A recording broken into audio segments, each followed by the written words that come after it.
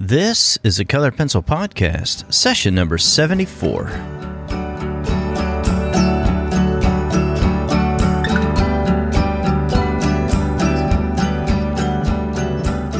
Welcome to Sharpened Artist, a Colored Pencil Podcast, where we discuss in detail all things in and around colored pencils and the colored pencil artist. And now your hosts, Lisa Clow and John Middick.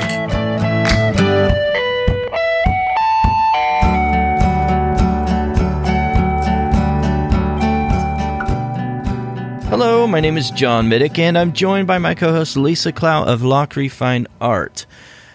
Feels like forever since we've spoken, Lisa. Sorry, I wasn't expecting that one.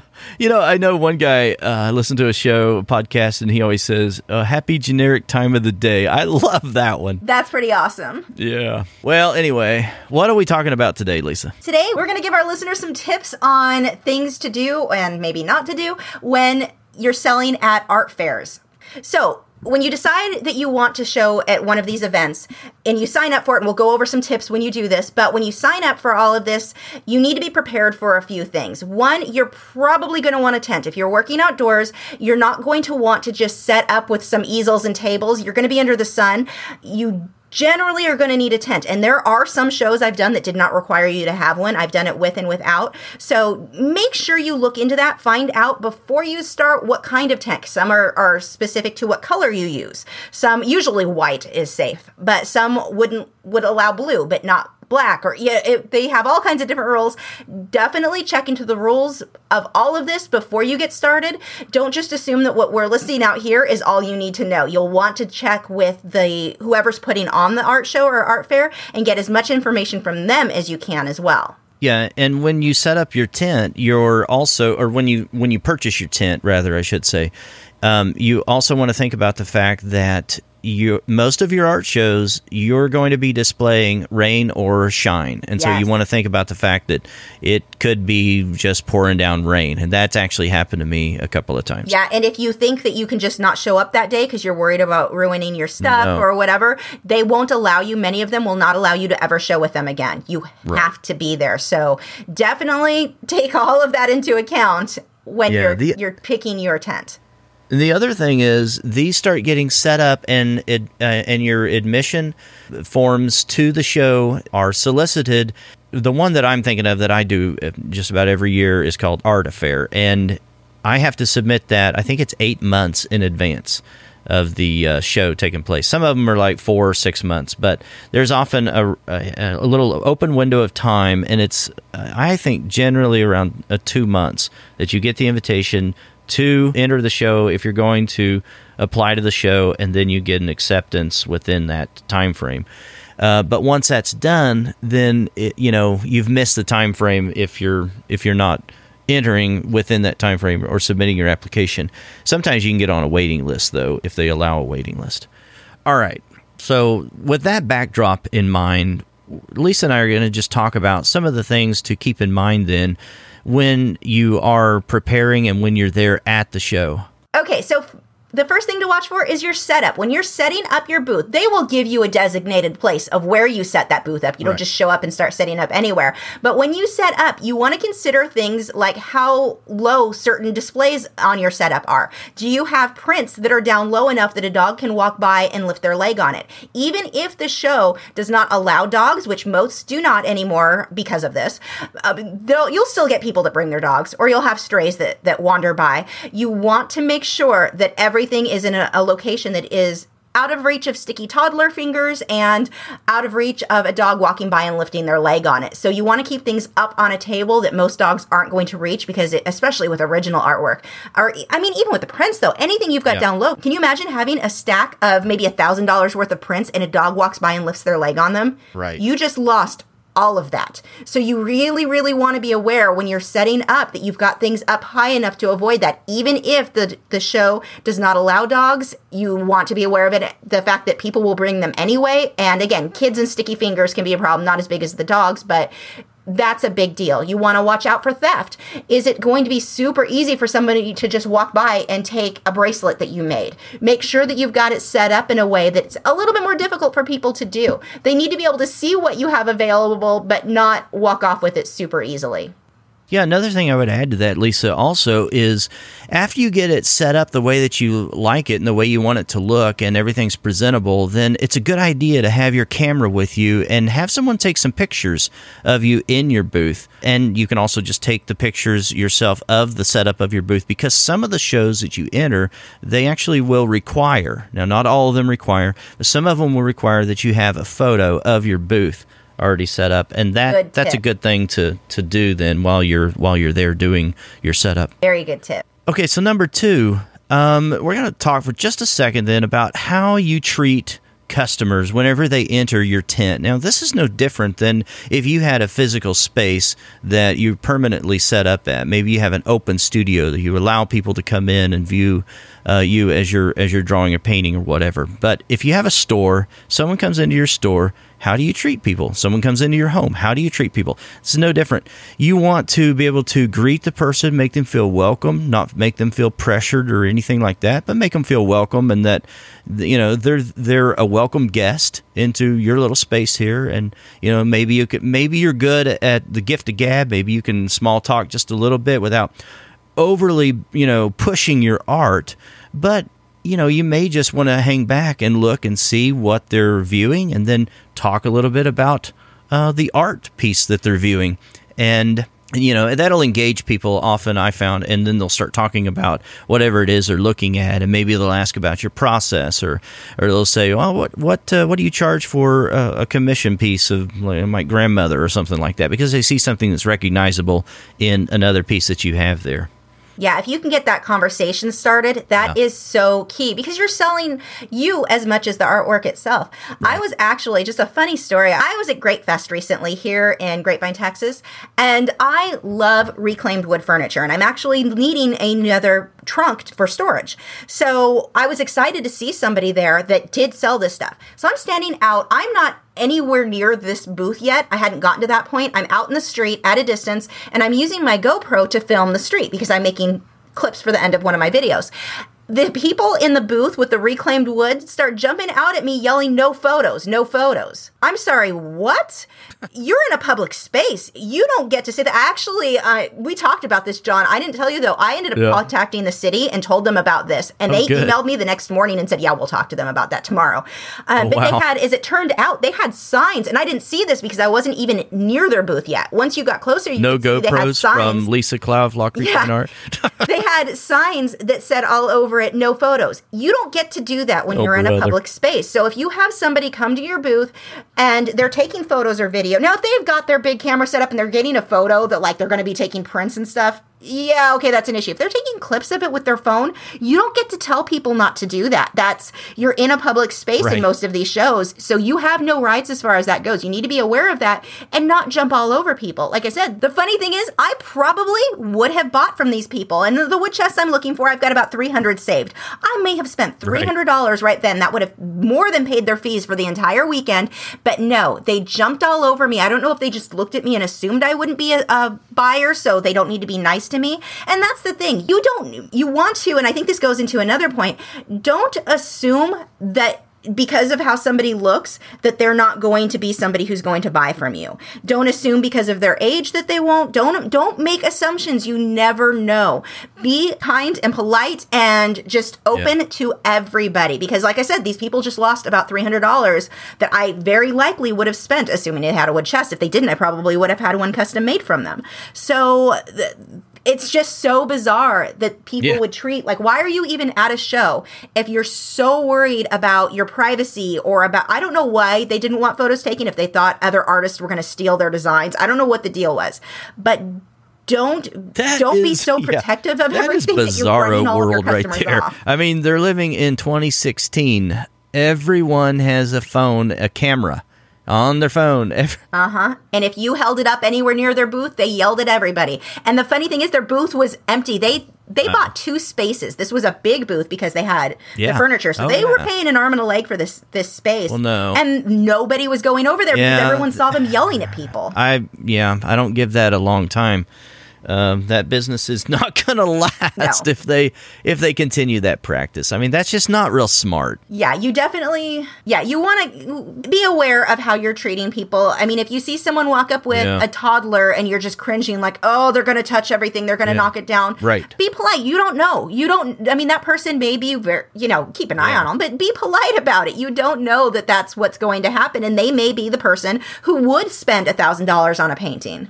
But let's sidebar here for just a second then, Lisa, on this. Taking pictures of booths like that is, to me, that's free advertising. And if somebody's going to take a picture of your booth setup and they're going to feature your products on social media, or maybe they're going to email it to a friend or whatever it is, they're marketing for you. That's awesome. Exactly. And most booths are going to have signs. And this is another thing. Make sure that you do have your logo with your name printed that's a fairly good one. big, that's hanging off a table or something up Yeah. front so people will recognize your brand. Yeah. But no, you're right. That is free advertising. This is not something to freak out about. And if somebody copies Yeah, your they're gonna artwork, they're going to copy copy it it. anyway. They can find it online.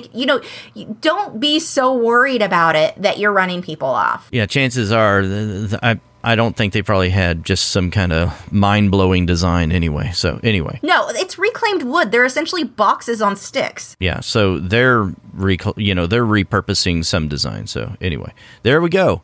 All right. Number 3, make sure you have price tags and that your charges are clearly defined. Maybe you're advertising that you're doing commissions or something. I do that. And I put a price list right out there on the table right next to my cards.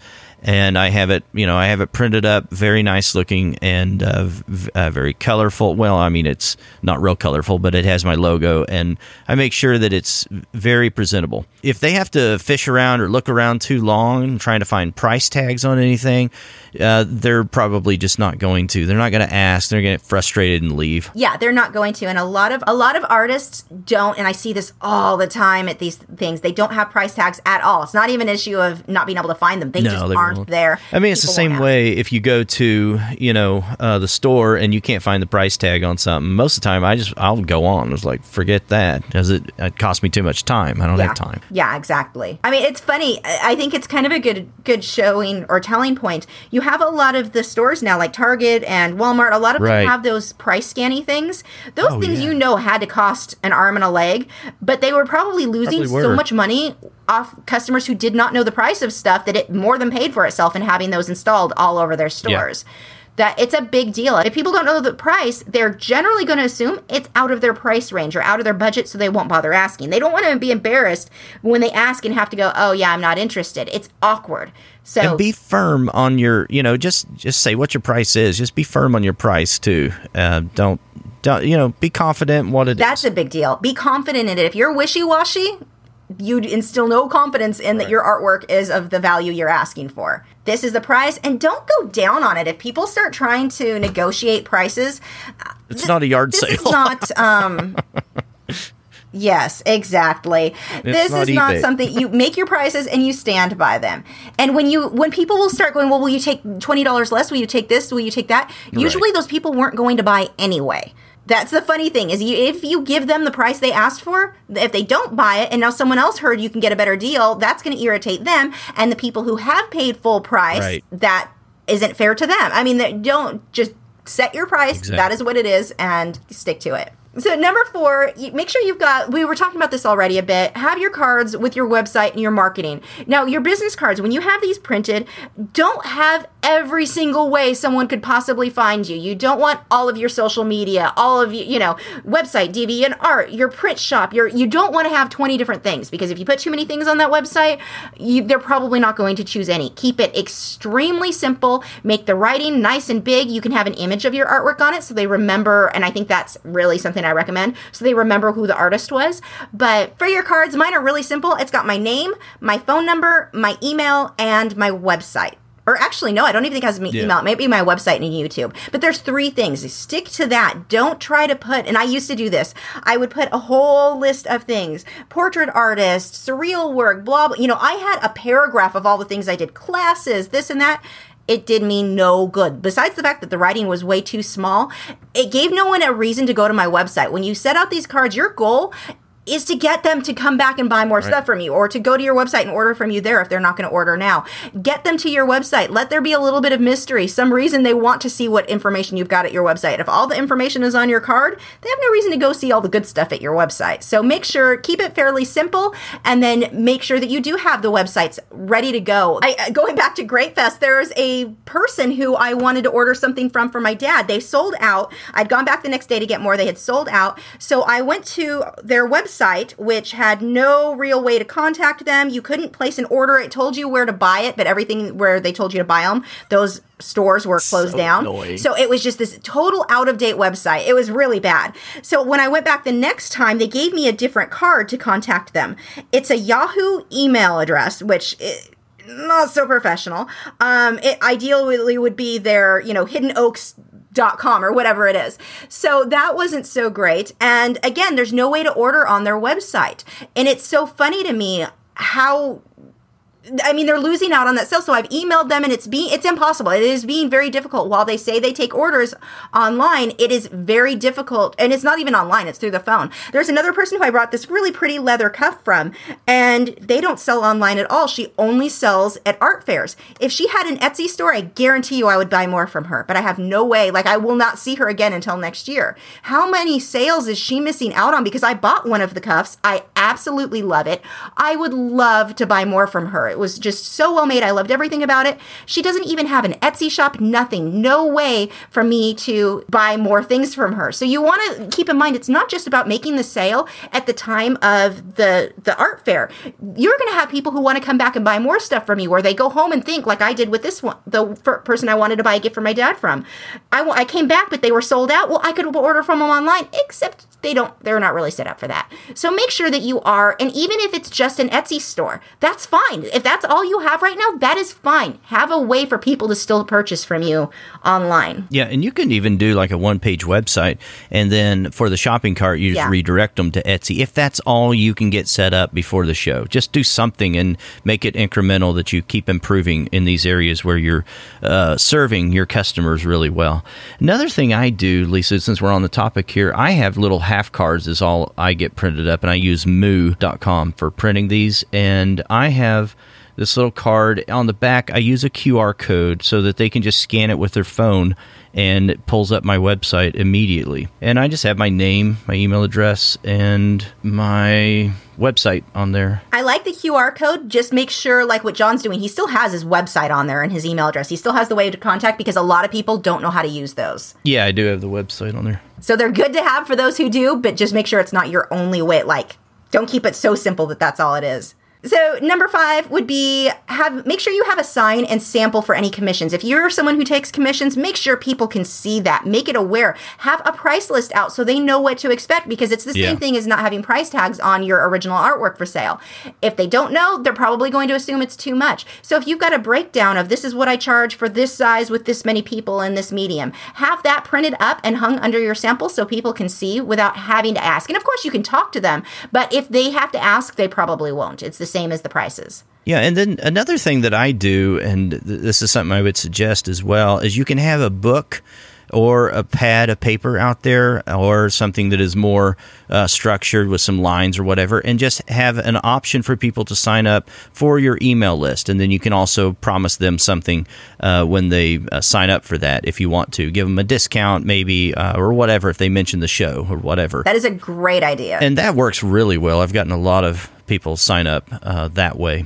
All right, so number 6, have good quality professional prints available on hand. And if you're having a giclée available of some of your original work there, then make sure it's labeled as such, because you got that higher price on it. You want to make sure people know this is a giclée instead of the original work or just a high quality print. And it's just a quick word about that. Let's be real honest and forthright with our customers on that. If it is actually a giclée that you had produced and it really is one, then put that on there. But if it's not, don't say that it is. If you printed it on your HP printer at home, It's just not fair to people if it starts fading in, 20 years or whatever it is, or less time than that. I don't know. But yeah, I mean, it's relatively inexpensive now, though, to get good, high quality prints made of your artwork and have those available. And it's a good option for people. We need to have a podcast very soon talking about different places to get prints. We do need that. That'd be a good and one. the differences between high quality print and a Giclée. Yeah. Now, if you can't afford, I know I couldn't when I started doing art fairs. There was no way, and especially back then. I think I had a 1 megapixel, like it just said megapixel. It didn't even have a number on it because it was just one digital camera. So getting high quality photos to do the prints was not really possible for me. But I could do enough to do postcards. Postcards are a great, fairly inexpensive way to have something to sell. And I used to sell them for $2 a piece. You could probably easily do $3 a piece or, 2 for $5. That's what I used to do. I think I used to do 3 for $5, something like that.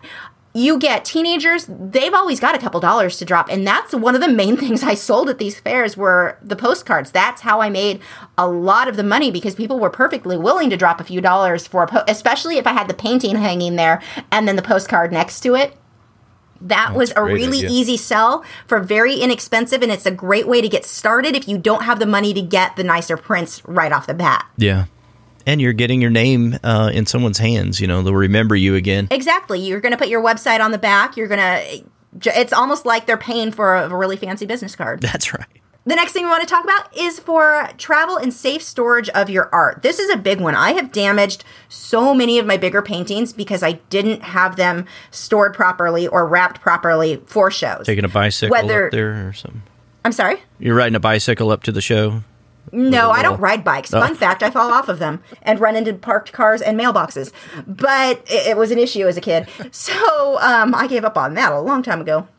But no, you want to make sure that you've got everything wrapped very well. Protect your work. One of my favorite ways to do this for bigger paintings anyway, or if I've got a framed colored pencil piece, is that I wrap it. I get the felt. You can go to the craft store and get a big bolt of felt for fairly inexpensive. All mine is in teal, so it goes with my brand, which is nice. But I basically sewed along 2 edges and made a really easy pillowcase to slip them in. But that felt, it's a little bit thicker than what a pillowcase would be. And the pillowcases were not protecting my work. And this way I can make them whatever size I want, but I can protect them. And I think you need to really plan out how you're going to keep your work safe. And it depends on if you've got all of the framed work. If you're in colored pencil, that's probably the case. Maybe making the little box corners to protect the frames there. You've got to come up with good ways to protect it. There were quite a few shows when I first started, because I was 19 when I started this. I was just throwing paintings in my truck. What happened. Some bad things happened. So make sure that you put a little bit more time into making sure that everything's very well stored, very safe, that it's not going to get damaged, that you don't have one painting pushing up against another where it's stretching the canvas, or the corner of a frame pushing on your colored pencil framed work that cracks the glass.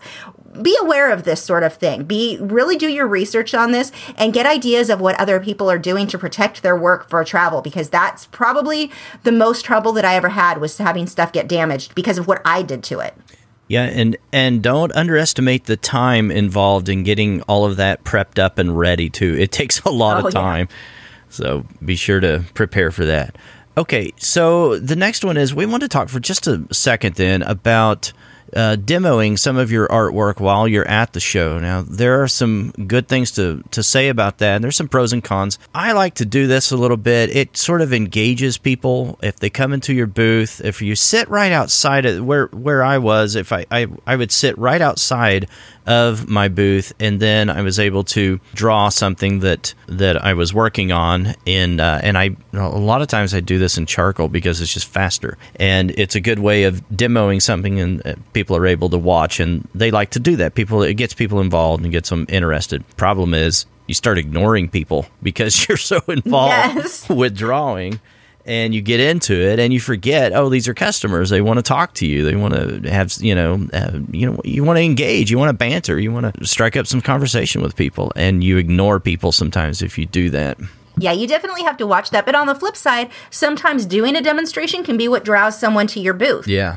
The next thing we want to talk about is, are all art shows worth it? You really want to look into the show before you sign up. I strongly recommend go to the show the year before for their previous one before you sign up to do it, because they are not all created equally. There are some shows that are just so unorganized, so just thrown together, and the artwork's not kept safe. The booths aren't, you don't know where your booth is going. I mean, there can be an absolute mess depending on who is organizing this. The other thing is going to be, what time of year are you signing up for this? They have a show in Frisco that I've been interested in. I suspect it would actually be kind of nice, except it's always in March.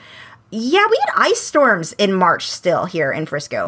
We usually have rain, and we are still prone to ice storms. And I'm thinking, there is no way I'm going to pay $500-600 to sell when there's that potential for that bad of weather. These are outdoors, and that's something to look into too. Is it indoor or outdoor? If it's indoor, you don't really have to worry about that. Outdoor definitely can be an issue. Yeah, and look at the style of art and the flow of traffic, how people are walking in and out of booths, that kind of thing. When you go to the show, sometimes the style of art just isn't a good match for what maybe you're doing. If there's a lot of fiber art in a show, I think it's one that I would steer clear of.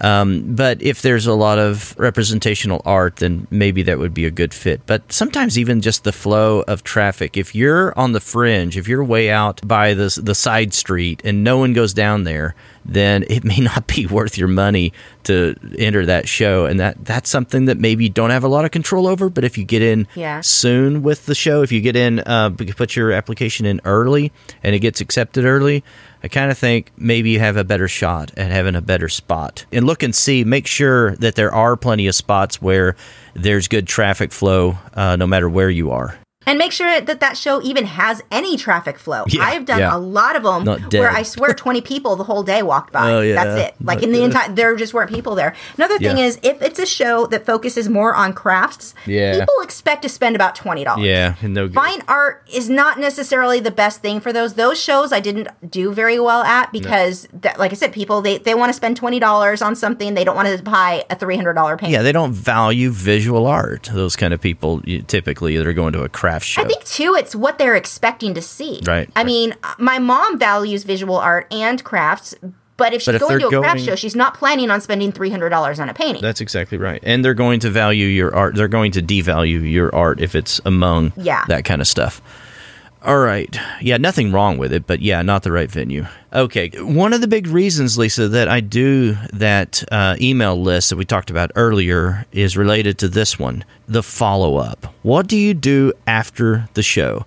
Well, if I've got their email, then I have some contact with that person. I can continue the conversation with that potential buyer later on. And by, staying in contact with them on my email list. But there are other things that you can do as well. Maybe you did a giveaway or something at the show, and you've collected names, and so you have a reason now to follow up with them. There's got to be something that you're doing marketing-wise while you're there that you're thinking about. You're going to follow up. You're going to have some kind of way of contacting the customer, some reason to do it after the show. And if someone signed up and they said they wanted more information about a commission piece or something like that, or even if they were a buyer, then hopefully you got enough information from them while you were there and completing the transaction that you can have more conversations with them in the future. The best customer that you'll ever have is somebody who purchased from you before. And if you can get that conversation going enough that it's natural to get a business card from them, because everyone has them now. If you can get a business card from them, write on the back a little note about the person, who it was, something that from your conversation. Then when you go home the next week, send them an email. Hey, I really enjoyed talking about whatever you talked about. How's the, if they shared about their kid, how's your kid doing? Whatever it was, try to make it very personal. Get to know that person a little bit more, because those will, like John was saying, those are who are generally going to turn into some of your better customers. Yeah, exactly. And this is something I've been guilty of in the past. And it's something that if I've gone on interviews, I've been guilty of in the past as well. But I see the power in it is you don't let that conversation die. You keep the conversation going. That's all marketing is. That's all follow-up is. After you have an interview for a job, for, let's say, what do? You send a thank you. It's the same kind of thing. You keep the conversation going. Well, those are some ideas. Give you some ideas on how to conduct your own show if you're going to enter a show. I'm sure you guys may have some other suggestions, and we'd love to hear about those. We can discuss that over in the Colored Pencil Podcast group on Facebook, or you can hit us up on Twitter at Sharpened Artist or at Lockery. And the show notes are over there at sharpenedartist.com/podcast. And we will talk to you guys again next week. Bye. Thanks for listening to this week's episode. All the show notes can be found at www.sharpenedartist.com. The next thing we want to talk about are all art shows worth it? What do you want to look... No. The next thing we want to talk about is... you're contagious. Are going the direction of having cliches. Wow, just butchered that word. I hate that. I've got a mental block. How do you pronounce that? G. I think it's G Clay. G Clay. Thank you. Yes. No, you're right. Sorry. Are you going to take the next one? I mean, you took the last I'll two, take them all. So you can sit back. You know what? I was going to tell you a funny story real quick.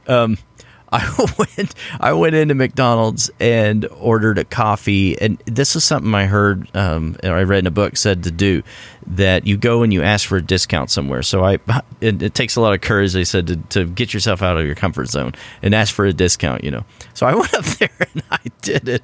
I asked for a discount, and I think she actually gave me a senior discount. So I don't know. She didn't even ask any questions. So I think I'm not flattered at all. So it's like, okay, you think I'm just... That is awesome. That's what you get for trying to get things for cheaper. Anyway, I just thought that was funny. I just happened to think of that, and we're talking about pricing. These people... Sorry. The funny thing is, so there's definitely good and bad about that. You just have to be aware of it. I don't know where I was going with that. That's all right. I just stopped. Yeah, what were you wearing? I'm just kidding.